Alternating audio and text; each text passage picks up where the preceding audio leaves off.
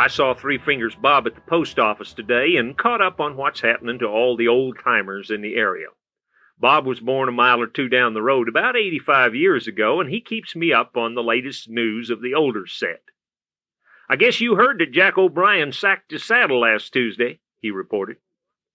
"Nope," I answered. "Where was he living now?" "Down in some retirement village in Arizona. He'll be coming home to be buried, of course. No one would want to be buried in Arizona." Three Fingers Bob nodded. "You see, he's from the old school. Jack O'Brien had sacked his saddle. That means, of course, that he died. It came from the time when it was a custom, when returning home by train after a cattle drive, for a cowboy to stick his saddle in a grain sack and check it through to his destination. But over the years, it began to convey the idea that a man had died and was now on the return journey to his eternal home. Now, that's pretty good imagery, if you ask me. The journey to heaven is a trip home. Jesus said, 'Do not let your hearts be troubled. Trust in God, trust also in me. In my Father's house are many rooms. If it were not so, I would have told you.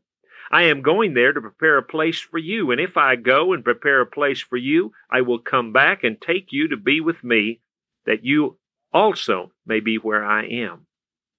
You know, with all the speculation about what heaven might be like, the very best description is that it's Jesus' home, and he's getting ready for you and me to stay with him. Now, it's not open to everyone, of course.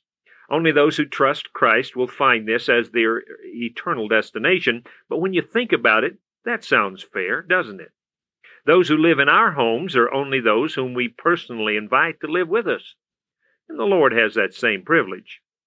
It's my prayer that when you finally sack your saddle, it will signify that you're going to that heavenly home.